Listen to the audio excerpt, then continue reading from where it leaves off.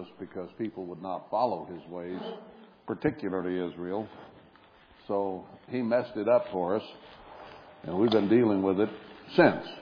So we do have a 13th month occasionally, both on the Gregorian calendar and, well, they actually add days to February, whereas we simply have an extra month in here. And it occurs naturally. We don't have to figure it or calculate it. It just happens if you use the equinox properly in figuring the calendar. So anyway, this coming Monday evening is the beginning of the new year, 1/1, and we'll have Bible study here at 7:30 Monday evening as a new moon study to usher in the new year.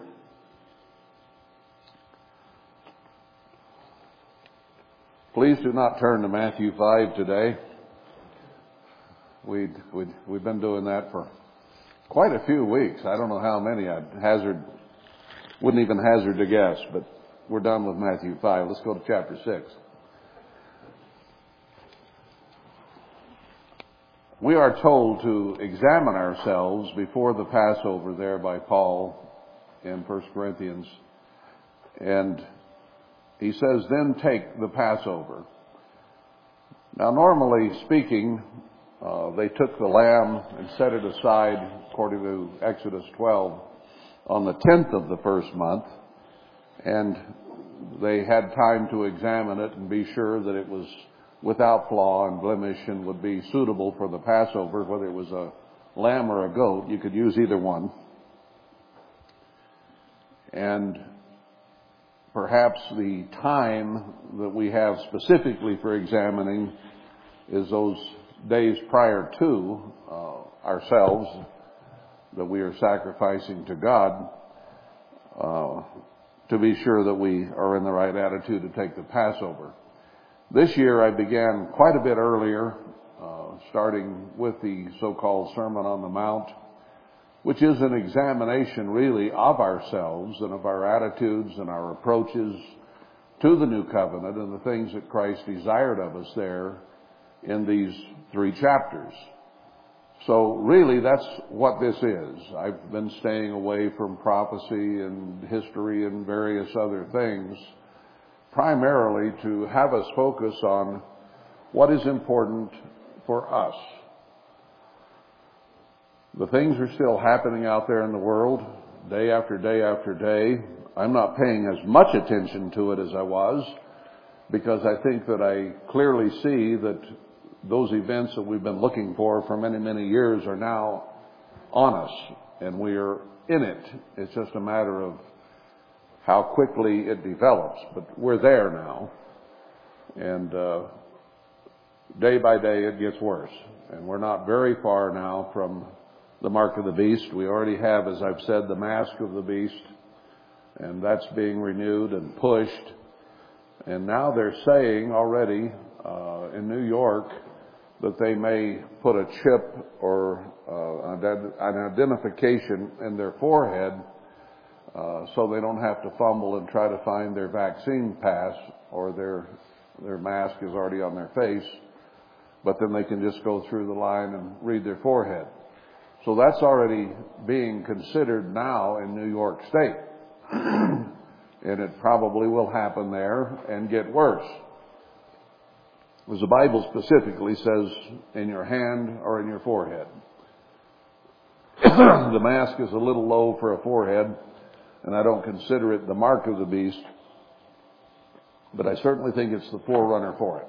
It isn't very far removed, and this control thing that they've been after is not going to be let up. There will be other things that come along, and this vaccine may ultimately kill an awful lot of people.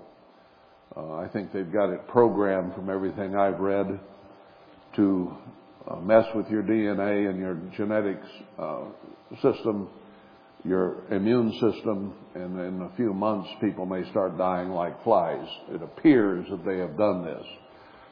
Don't know for sure, but we'll sure find out pretty soon if this is the kill shot or if they have to administer another one. I don't know, but we're there. We're in it. There's no backing up now. This thing is going to continue to go forward. So what do we need to be doing? We need to be getting as close to God as possible. He is the only answer to the problems that are now coming and are here on society. And if there's going to be any protection, it's going to be under His umbrella. It's going to be Him protecting us. Otherwise, we're like everybody else out there in the world. So, what does He tell us to do? Draw as close to Him as we possibly can. And that should be the center and the focus of our attention, is to be as close to God as we can be. You can prep physically. A lot of people out there in the world, apart from God, are physically prepping for what is ahead. But what they don't grasp, and even the conservative broadcasters and so on do not see, is that this is the end of America. This is the end of the nation of Ephraim and whatever Israelites might be here. And the Gentiles who have come among us, it says, are going to go packing back home because it's better there than here. So the border problem will get solved. They'll be running the other direction just as fast as they can to get away from here. This is the hotspot. This is the place that the whole world wants destroyed. And the beast system that is now arising, their first target is to get rid of America and Americans so that they can issue in their new world order and their new world government without us. So all these preppers that are out here are prepping to maybe hold on for 2 or 3 months or 2 or 3 years until this all blows over and we can rebuild the country. That's their mindset. They're totally wrong. They don't know what's happening. This nation is going down and under, 1/3 to die of famine and pestilence, 1/3 to die by the sword, 1/3 to go into captivity, and the sword go after them. That's what's going to happen here. And there's no recovery from that, other than Christ setting up the millennium and beginning to work with Israel again. But as far as a nation or an empire, we're finished. It's done. It's over. So if you're thinking, well, we need to get 6 months or 6 years prep there so that when this blows over, forget it. That's not what the prophecies say. Now, we may need some preps for a certain amount of time, making the transition from the way things are until Christ provides for us. I don't know how much of an interim time we'll go through like the Israelites did in Egypt or Mitzrayim. And some of the plagues came on them, and then God made a separation. So we might have the same scenario, and we might need things for a little while. And he even says the Assyrian there in Isaiah between 8 and 11 is going to come in and try to do to us what they did in Egypt. But God will run them off. He says they'll try to bat you around for a bit, but He'll take care of it. So we're not going to be completely unscathed, put it that way. They're already in a way doing it, are they not, with wearing masks and vaccines, and now it's going to get more and more and more that way. So they're already trying to one degree or another, not the Assyrian particularly, but who is behind all this? It's those nations who are allied against us, China and Russia and all their friends, or who are behind this, and the government in Washington is playing ball with them and going along with it, shaking their hand in a deal to sell out America, as Jeremiah 50 and 51 talk about. That's what's going on.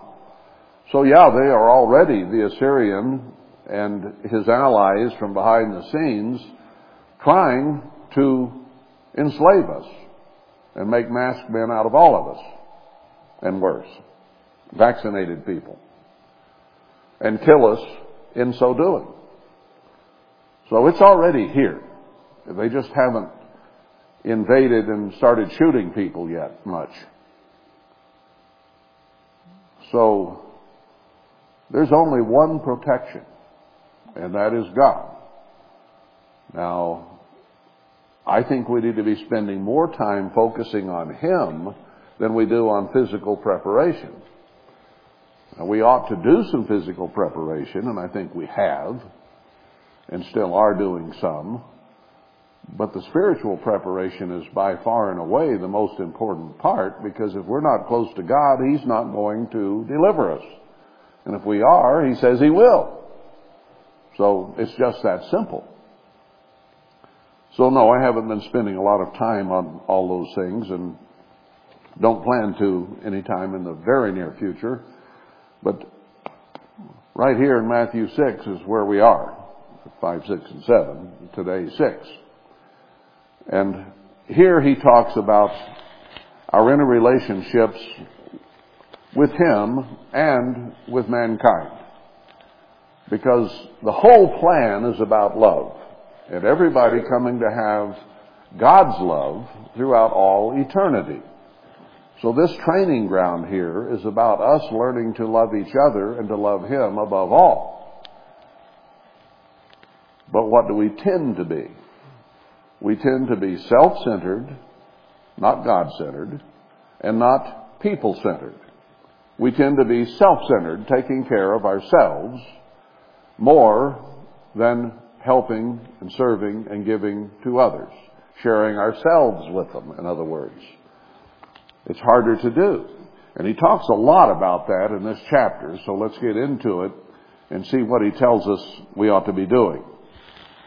He tells us in the previous verse 48, to be therefore perfect, mature, even as your Father, which is in heaven, is perfect and perfectly mature. So in chapter 6, he says, take heed. What does take heed mean? It's a warning. Be careful. Watch what you're doing. Take heed that you do not your alms, that is your good works, your service, things you do for others. Take heed that you don't do them before men to be seen of them. Otherwise, you have no reward of your Father which is in heaven. All the good things we might do, God says, if we do them to be seen of men, will not be rewarded for it. No reward for that. Now the key here is selfishness, vanity, and ego. We should be serving and helping one another out of true concern and godly love for each other. And if it's true godly love, there's no room there for ego, for vanity, for bragging. That's ego and vanity. Of patting ourselves on the back for all the nice things we've done. Making sure people recognize the things we've done. No, he says, don't do that. Take heed that you don't do it to be seen, implying, or heard of men. You're not out there doing good so that people will think, oh, what a wonderful Christian you are. Or for you to go tell them all the good things that you've been doing so that they can hear it. There's no place for us, or in us, for ego, vanity, and self. There's no room for it. But we like to be patted on the back. We like to be given a gold star. We like for people to see what we've done or how good we've been or how we've served. And sometimes we'll even say it, well, I don't want any credit for this, and then we'll go out and get all the credit we can find. Because we're saying what we think ought to be heard and then doing just the opposite and trying to get some acclaim or recognition or thank yous or whatever. You don't have to ask for a thank you. You don't have to ask for an accolade or noticed for what you did. You don't need to. The only reason you want that is ego and vanity. Self. Self to be recognized. Self to be appreciated. So God says right off the bat here, don't do it to be acknowledged by people. Otherwise you have no reward of your Father which is in heaven.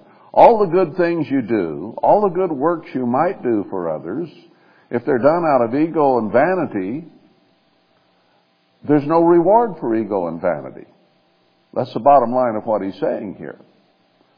Because that's the only reason we ask for acknowledgement, is to stroke our ego. That's why we do it. Because we are self-centered. And God is not self-centered. He is outgoing, outgiving, trying to help, trying to spread His salvation to us. Not sit up there and be so happy and full of ego about His wonderful position as the sovereign of the universe.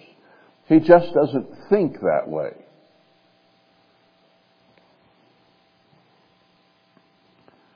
Therefore, verse 2, when you do your alms, you are to do them, but when you do them, do not sound the trumpet before you as the hypocrites do in the synagogues and in the streets, that they may have glory of men.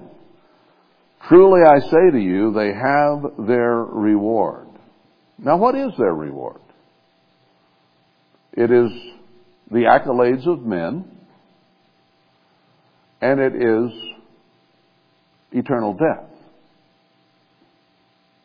That's the reward for what the Pharisees were doing. They weren't doing their good deeds for God.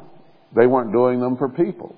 They were doing them for self-adulation, and even sometimes wrote all the good things they'd done on the white ends of their garments so people could read and see what wonderful things they had done. Now, did those wonderful things help people? Yeah, very often they did. Sure, they were good things. But if they're done in vanity and ego and selfishness, then there's no reward for vanity, ego, and selfishness. None whatsoever. God hates vanity. He hates ego. He tells us under no circumstances to be proud. He didn't even say of Christ Himself, I'm proud of you. He said, I am well pleased. Now, well pleased is fine, but proud? No, that's the way we talk here as humans.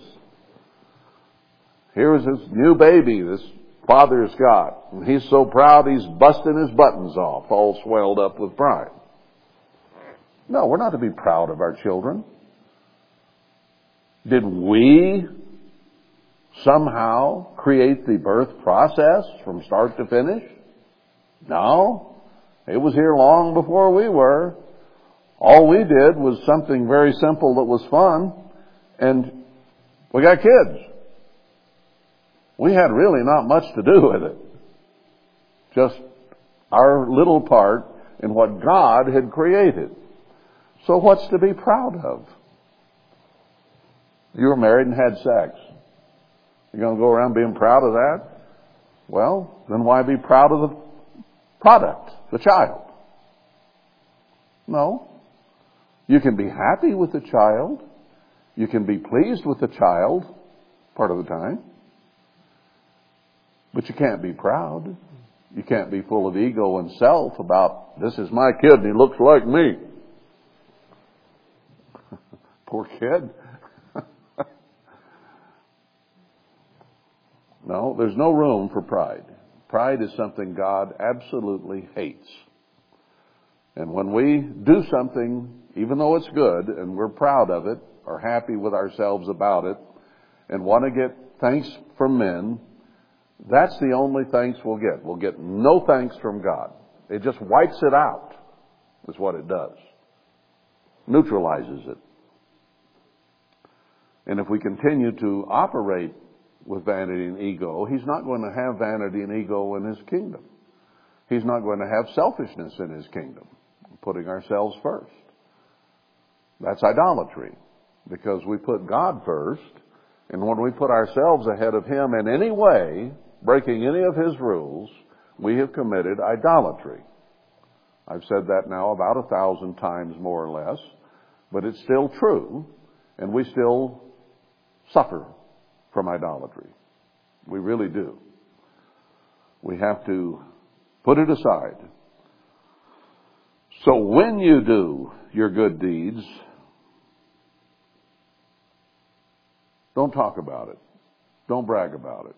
Now, I know nobody blows a trumpet. I've never seen it in the modern end-time church and worldwide all the way back. I've never seen anybody actually blow a trumpet, get everybody's attention, and then tell them what a wonderful thing that they had done for Widow Jones. I've never seen it. But I've heard them lift their voice like a trumpet and tell everybody all the wonderful things they've been doing.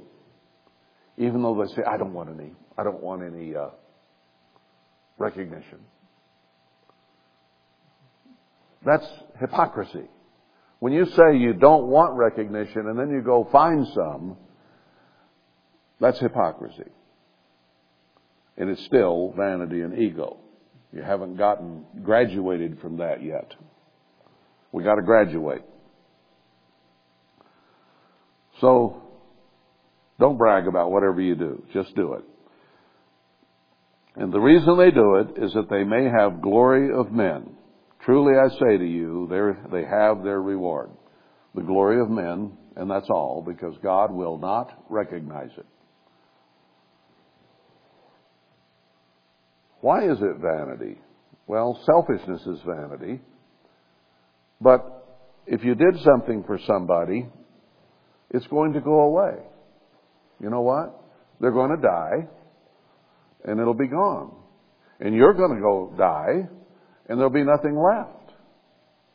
Now, if you do something for somebody and keep it to yourself,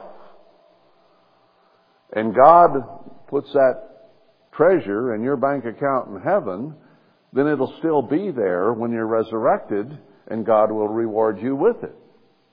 But anything you did down here just to be seen of men or recognized by men goes away when you go away or they go away.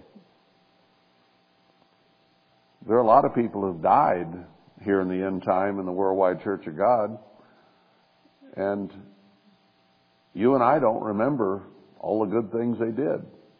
Or at least we don't think about them very often. If you think back about somebody specifically, you might remember some good things they did. You'll come close to remembering somebody that bragged all the time. That's who you'll come closer to remembering. So that's all the good it did, but there's no reward in heaven. Doesn't help your heavenly bank account a bit. They have their reward right here. That's it. But when you do good deeds or good works, let not your left hand know what the right hand does.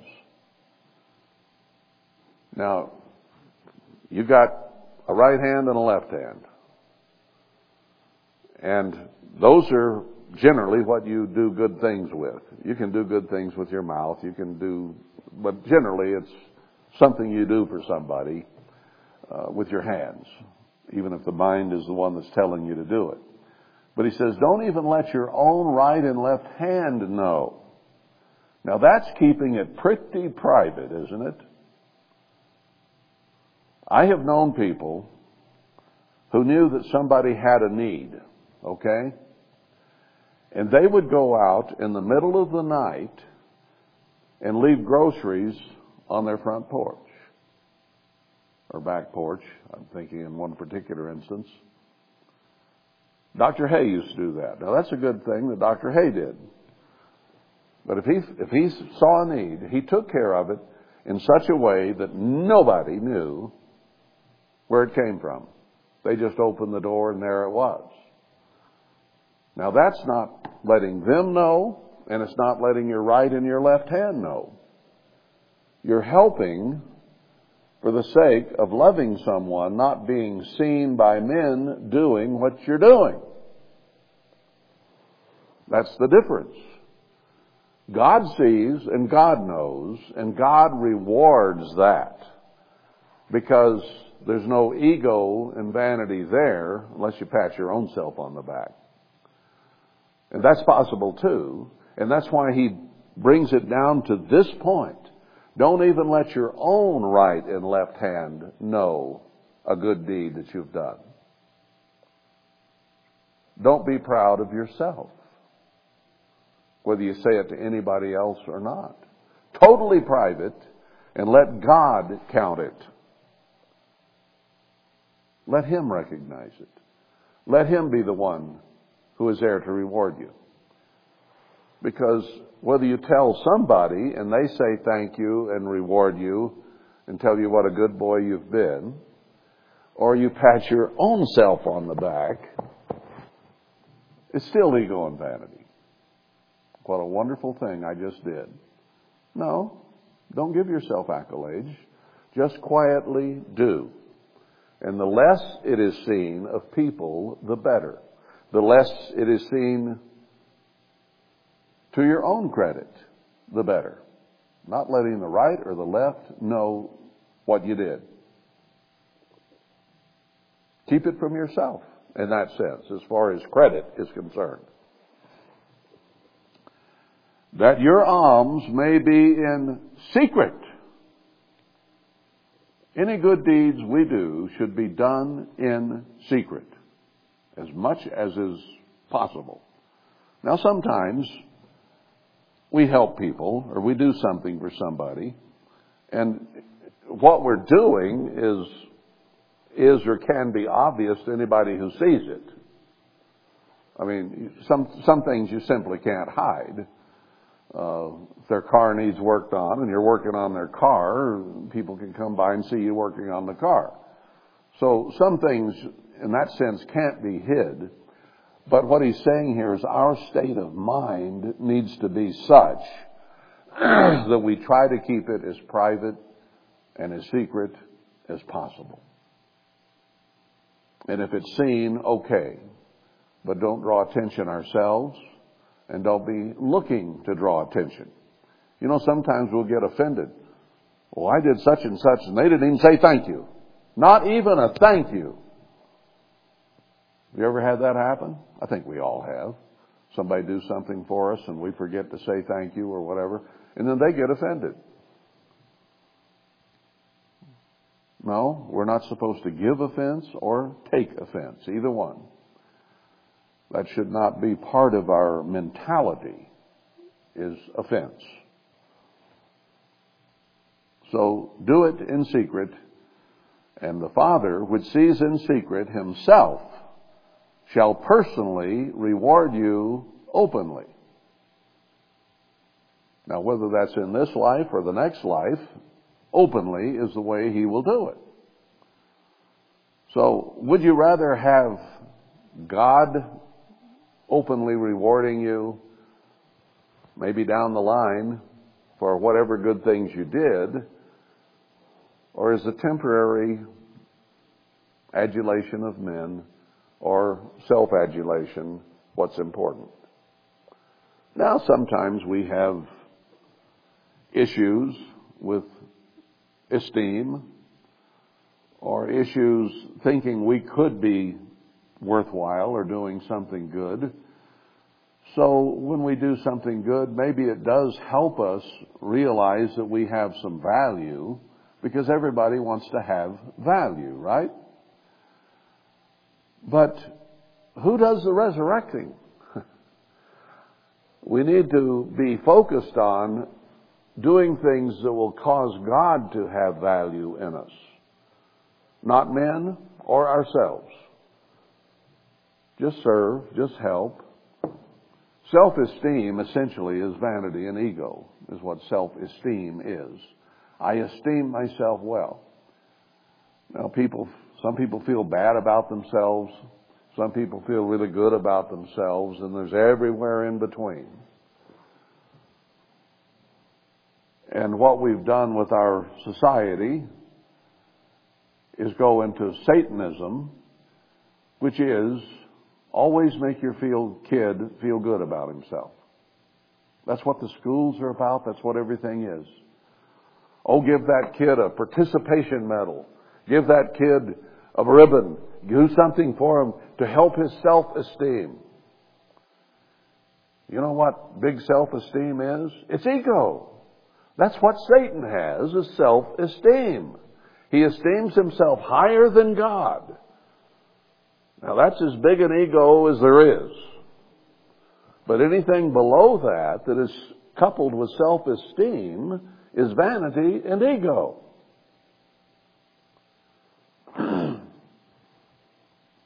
Now, God doesn't tell us we need self-esteem, nor should we be telling our children how wonderful they are all the time to build up their ego and their self. They don't need that. They need to be told right from wrong.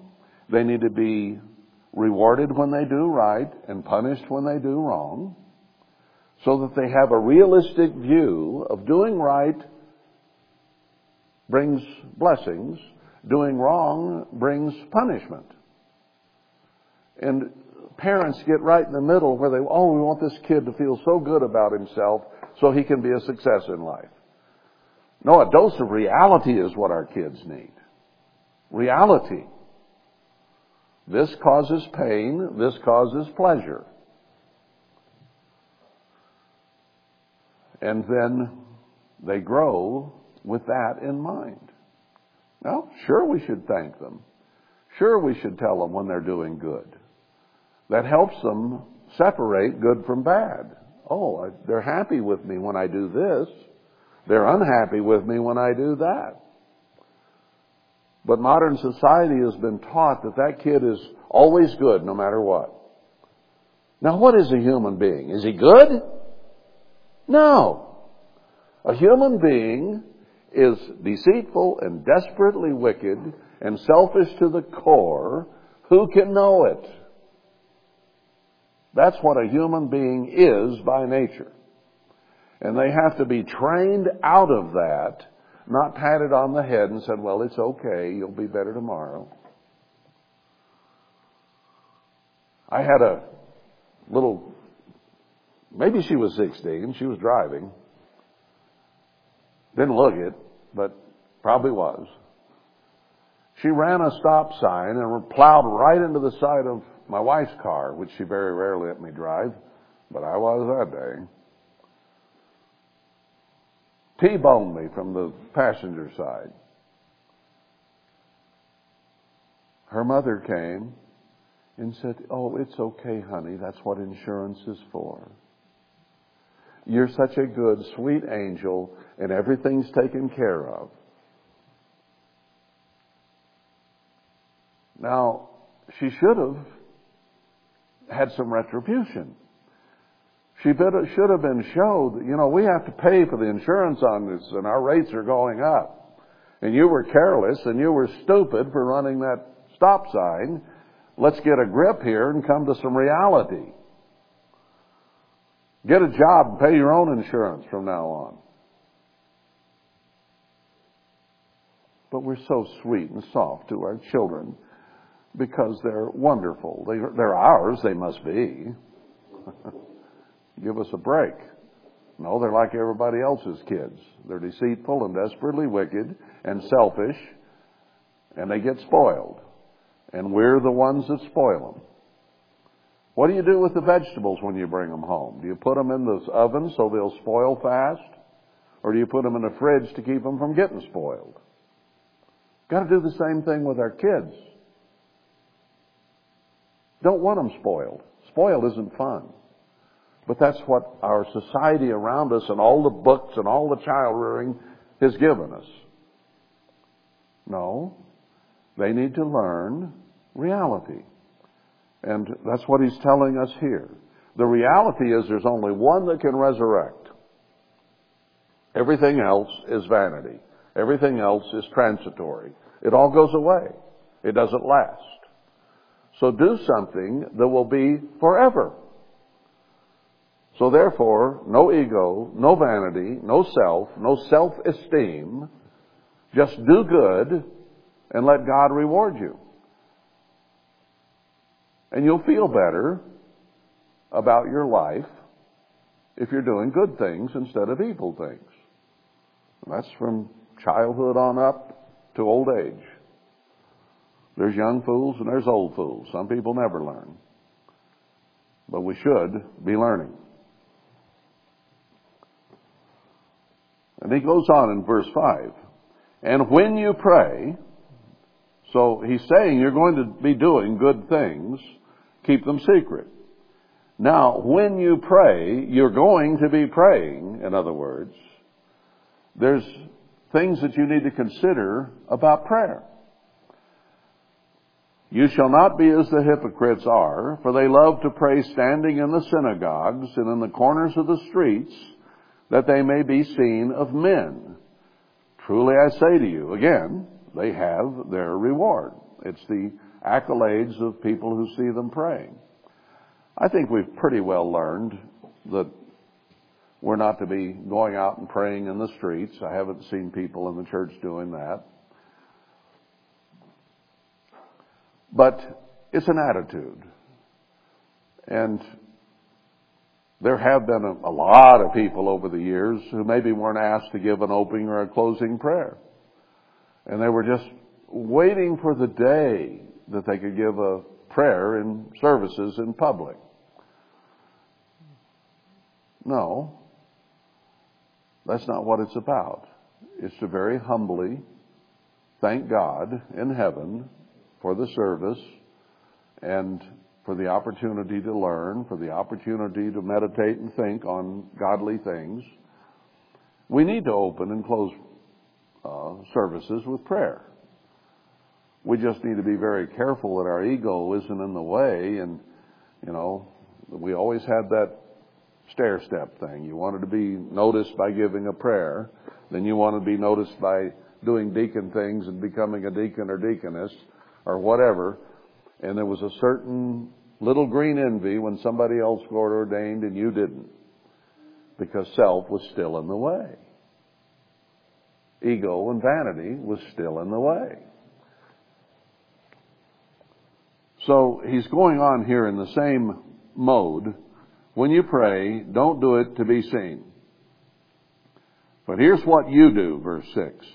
When you pray, go into your closet and be sure and shut the door behind you.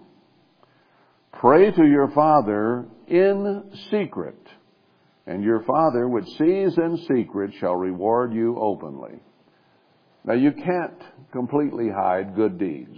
I mean, if you're doing something good for somebody, as I said, someone might see it, and that can't be helped because if you're putting a roof on or fixing a car, somebody's going to see it. But you try to do things as quietly and without accolades as possible. But when you pray, find a private place to do it. And do it in private with the door shut so nobody knows you're praying or what you're praying about. It's just between you and God. That's all. He wants prayer to be between you and your Father and your Savior in heaven. And no one else is to know about it. Now your wife or your husband or your kids might see you go in the closet and shut the door, and they might know you're in there to pray, but they don't see it, they don't hear it. You're doing it as privately between you and God as you can.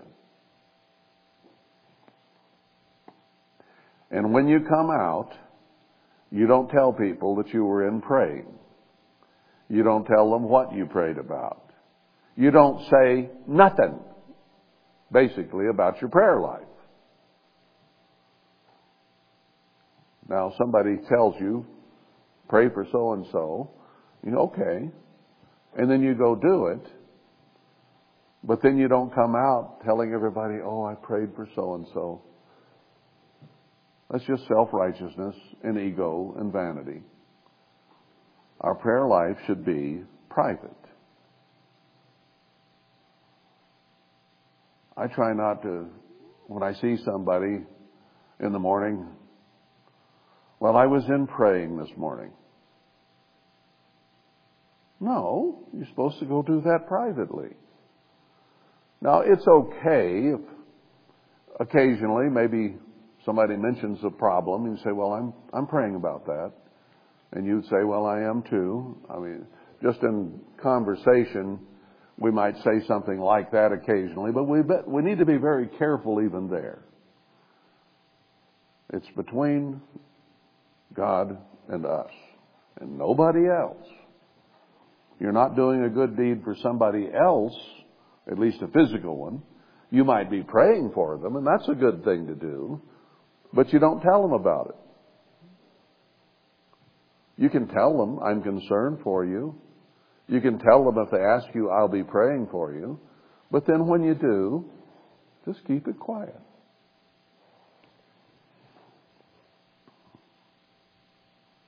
When you pray, go in the closet, shut the door, and he who sees in secret, you're trying to keep a secret. That's the point. Keep that in mind. Am I keeping this secret? Is this just between me and God? You know, a lot of times people say, well, I can keep a secret, and I'll get 30 people to help me. No, that's not a secret. That's public broadcast. You don't, if it's a real secret, you don't tell anybody, your Father in heaven. And he says this is a secret thing. It's just between us. It's private. So we should endeavor to keep it that way. And then when you pray, verse 7, use not vain repetitions as the heathen do, for they think that they shall be heard for their much speaking. Make long prayers, dramatic prayers,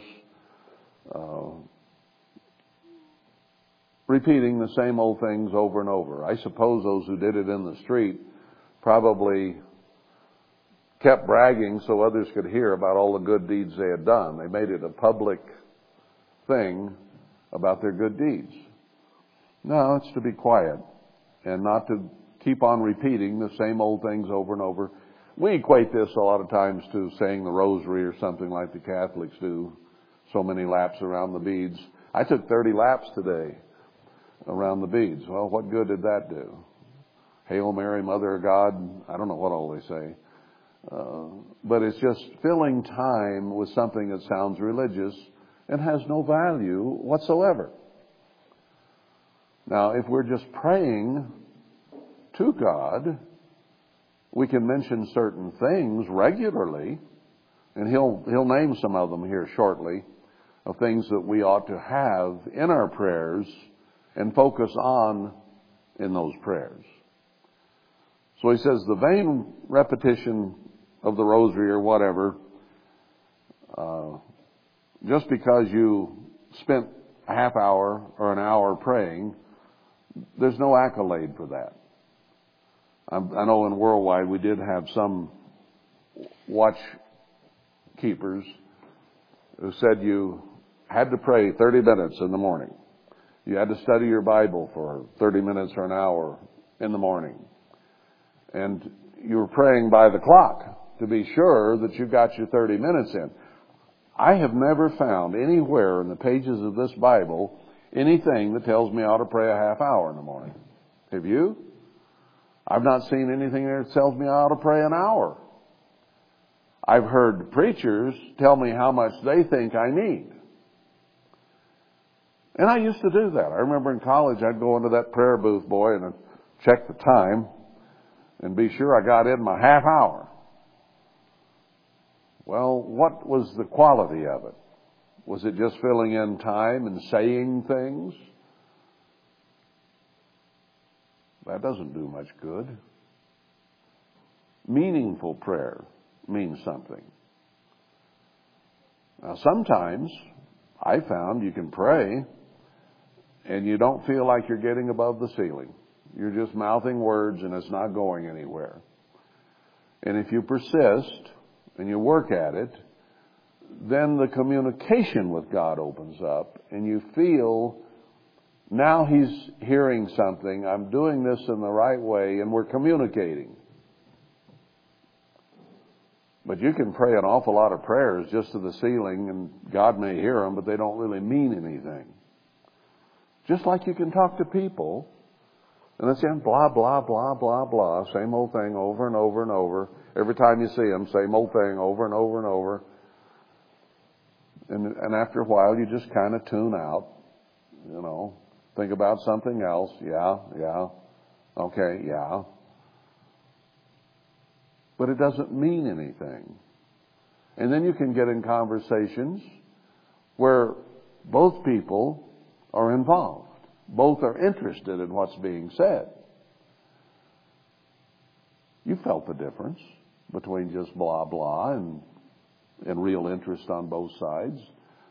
Well, that's the way it needs to get as often as possible with God, so there's interest from both sides and you feel true communication, not just words. That's what you're working for, is communication. Now, sometimes I've prayed a prayer that was a minute or two long that did a whole lot more good than an hour's prayer that wasn't going anywhere. There was no communication, really. Quality is what we're after. Secret quality. Don't be like the heathen, for your Father knows what things you have need of before you ask Him. There's nothing you can ask God that He didn't know ahead of time that you needed or wanted. He knows all those things. He reads your mind. He knows before you ever even start the prayer, pretty much what you're going to be praying about, because He knows your mind.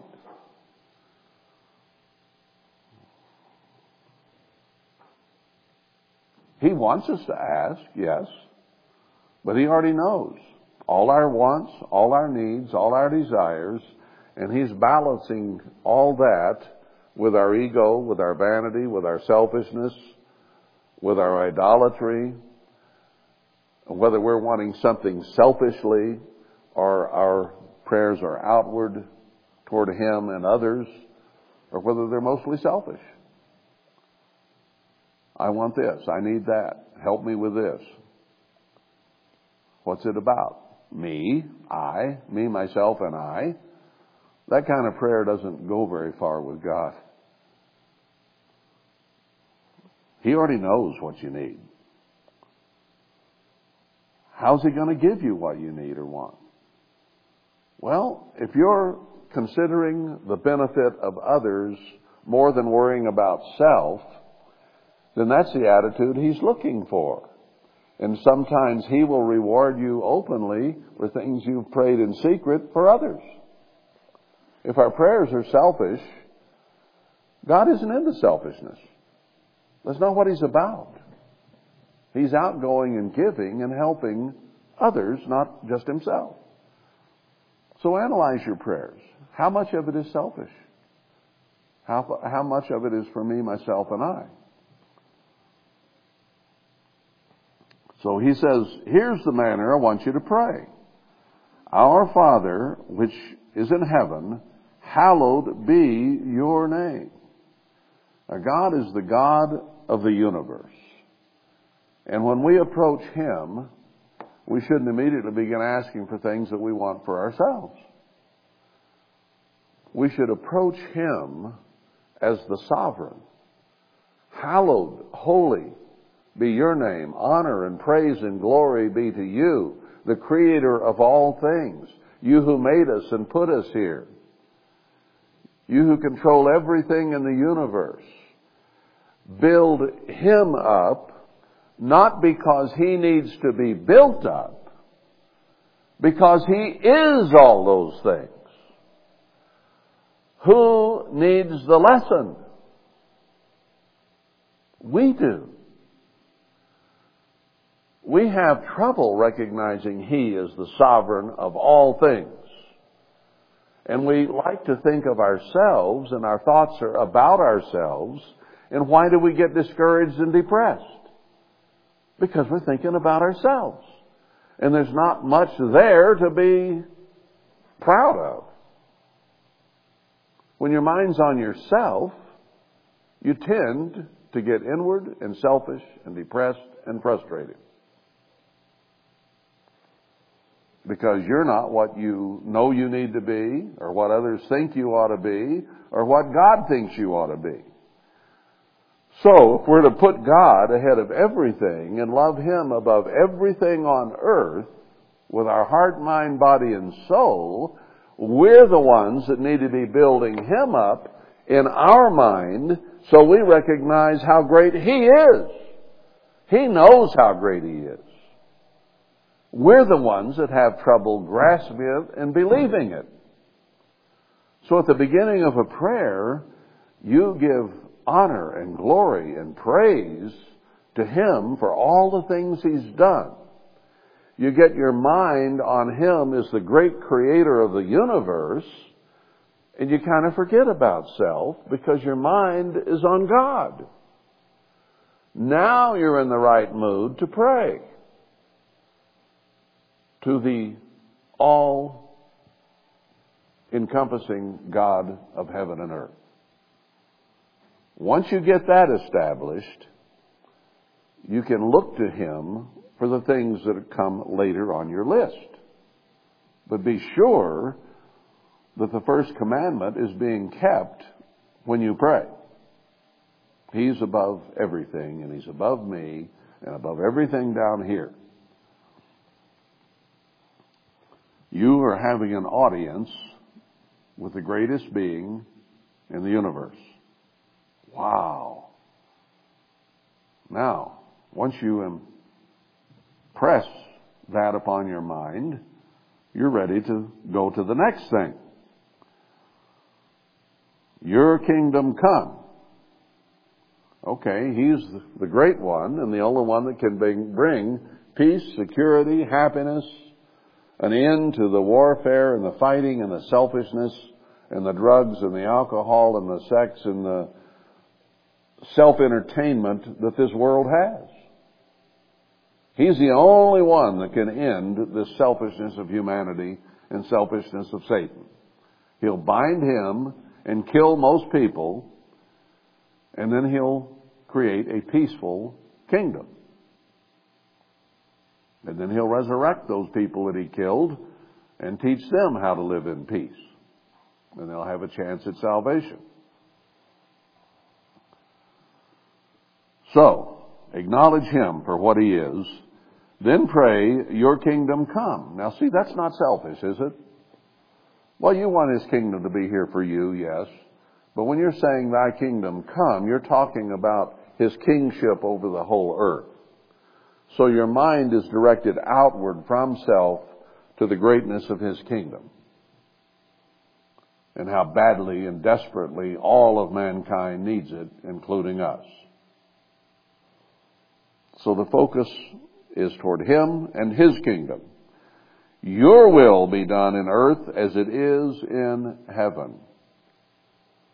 Now His will is not being done on this earth, hardly at all. Because He's left hands off, for the most part. He's let Satan rule this earth the way Satan thinks. Now He puts limits on him. Satan would have killed every one of us, starting with Adam and Eve, and never let us even get off the ground in that sense. Had God allowed it. But God did not allow it. So He's not totally hands off. He's hands on to a certain point in limiting Satan and what he can do. When Christ comes, His will be done on this earth as it is in heaven. Now God's will is not even completely being done in heaven to this point, because He still allows Satan to go there as our accuser. Now, it is within His will to allow that for a limited time span. So in that sense, it's not completely against His will. It is His will to allow it. But then His will is going to turn and He'll say, I'm not going to allow that anymore. Get back down there and stay there. And I'll send Christ the King to bind you and put you away shortly. Without Satan and the demons there, it will be totally according to God's will, and it will be during the millennium. So we pray for thy kingdom to come and his will to be done.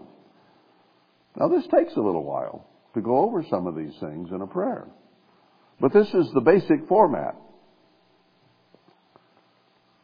Then give us this day our daily bread. Don't give me my daily bread. Give us ours.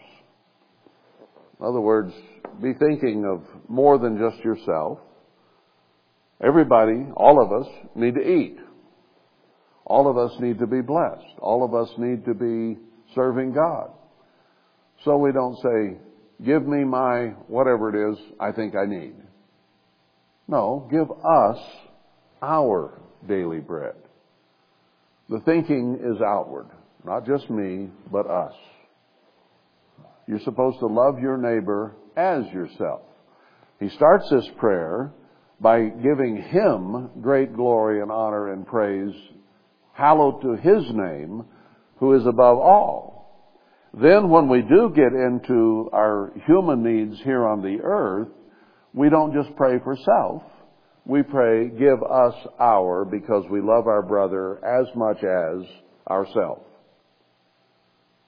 Do we tend naturally to pray that way, or does it immediately come down to me and what I need?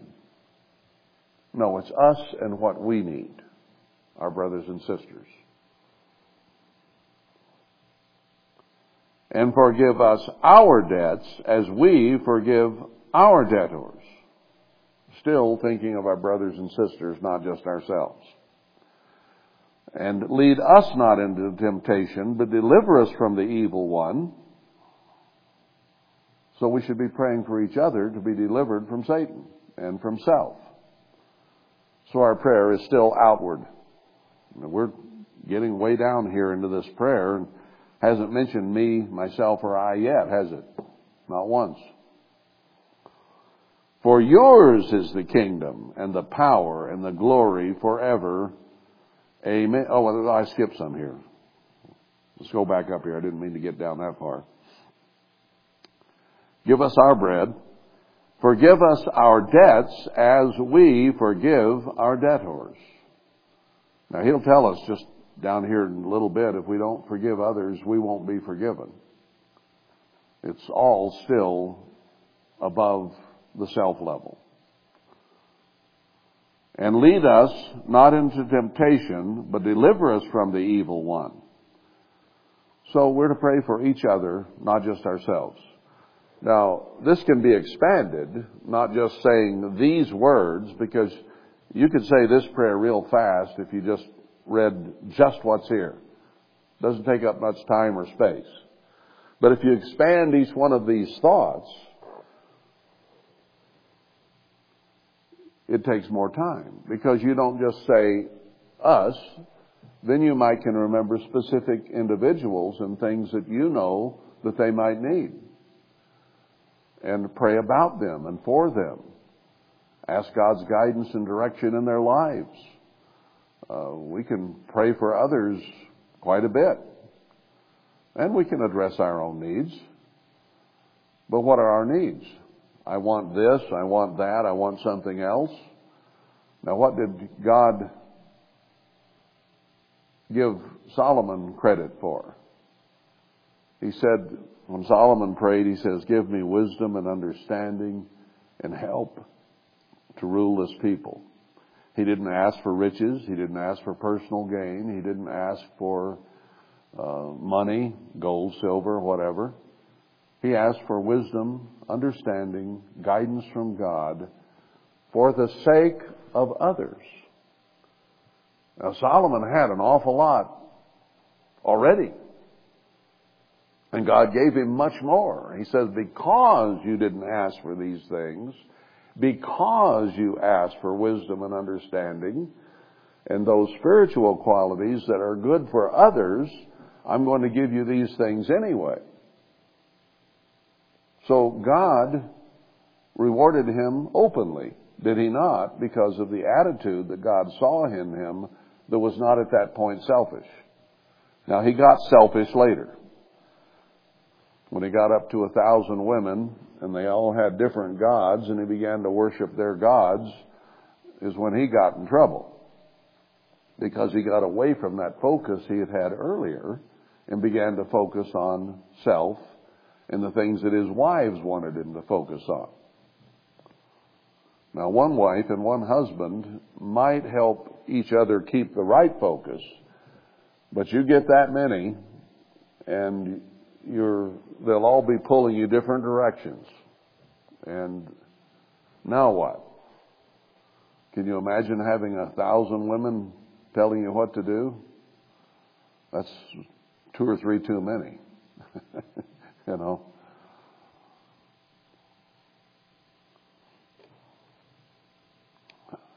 Then,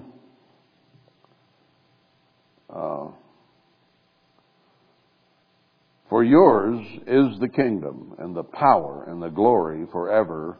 Amen. So we start out with hallowing and praising God. Then we pray about these things in the middle.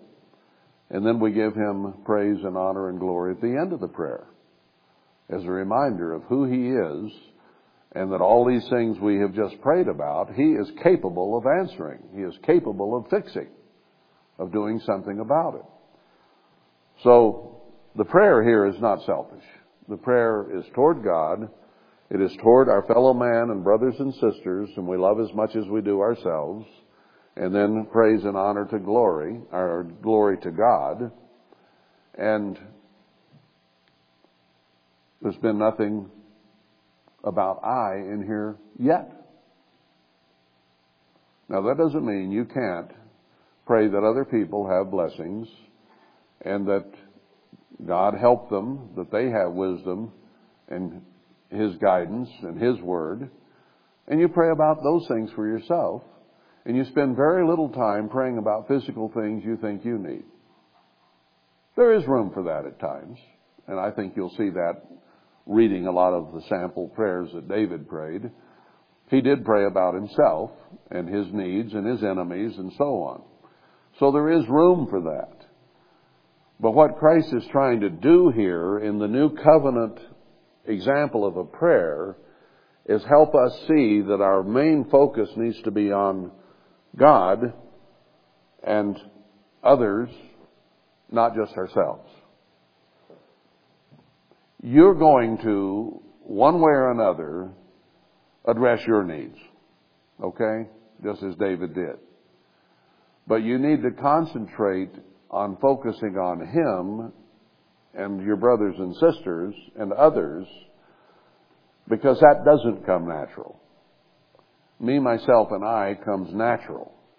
So you focus your prayer a different way, and you'll get your words in for yourself one way or another, won't you? You know, but that isn't the focus.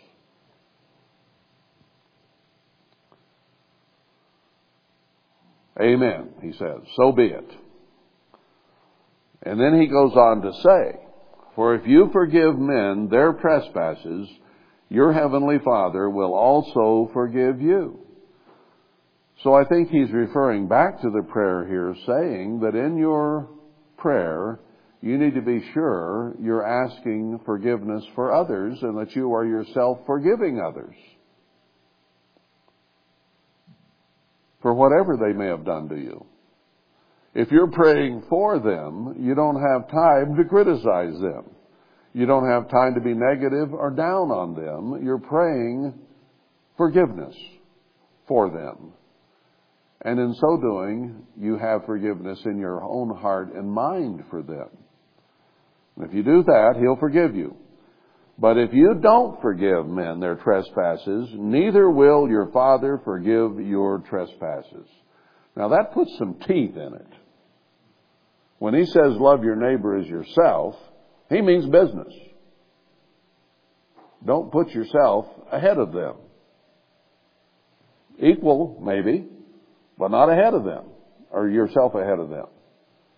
You put God ahead of all of us. And then you treat your neighbor as yourself.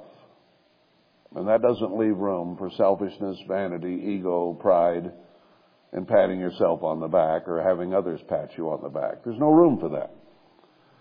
He talks about those things before he gives you the sample prayer. Then as soon as he gives it to you, he says, now don't forget what I just said, and if you forgive others, I'll forgive you. If you don't, forget it. I won't forgive you. What happens if your sins are not forgiven? You go into the lake of fire, because the penalty of sin is death. Is there anybody on this earth who has ever done anything to you, whatever it might have been, that you have not forgiven? Is there anybody you still hold a grudge against and have this resistance to them and will not forgive and move on? If there is, you need to take care of that before that sun sets today. You need to do it. Let not the sun go down on your wrath. Now, we've all struggled with this. I've told before, I had a business partner that stole hundreds of thousands, actually about $1.5 million from me. I mean money that was in the bank, not just a promise. I struggled with that. I don't know how many different ways I thought of killing him. And wondering how I could get away with it. I didn't really intend to kill him, but boy, my mind was active, let's put it that way. And it took me a while. Now, I hope he's in the kingdom of God today. I hope he repents of all the things that he not only did to me, but he did to other people as well. And his wife, who was devoted to him, finally divorced him because of this kind of stuff. I couldn't continue to hold that because I've sinned in my life. And if I don't forgive him for sinning, breaking God's law and dealing with me, the sin was really against God, not me anyway. I suffered for it, but the sin was against God's law, not my law. So I have to forgive him. Otherwise, God doesn't forgive me my sins, and I go in the lake of fire. Now, what good does that do me? Not a bit. So I just use that as one personal example. There are many others. But I've done things to people, or people have done things to me that shouldn't have been done or said. I hope they're forgiving me, and I hope I'm forgiving them. There's just no room for grudges. God does not hold grudges. He doesn't do it.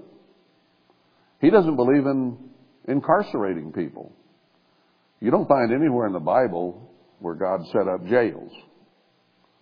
He did set up cities of refuge where people could go so they might not be stoned to death until they got to be proven innocent. And if they went there and weren't proved innocent, they had to stay there. If they came out of there, they would be stoned for what they had done. So he didn't put them in jail. They went to a city of refuge on their own hook and stayed there, lest they have to suffer the penalty for their infraction. So God didn't put them in jail. He gave them a place that they could go and preserve their lives if that's what they wanted to do. No, he doesn't believe in incarceration in that sense. He either kills you or lets you live forever. One of the two. The only ones that are in jail or will be in jail are Satan and his demons. But he has not said he would ever put humans in an everlasting jail or hail or however you want to say it. He doesn't think that way. But he'd already given Satan eternal life. And when Satan rebelled, he can't really kill him according to his laws because he'd already given him life. So he doesn't go down on his word or back on his word, but he made us where we can die. He didn't give us eternal life or immortality. He gave us physical life. And if we won't follow His ways, death is the result. Because He doesn't want people living forever in misery. He's a God of love. And sometimes it's better to put us down in love than to let us live forever in misery and hate.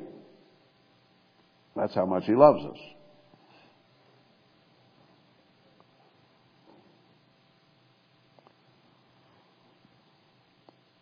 Well, let's stop there then for today.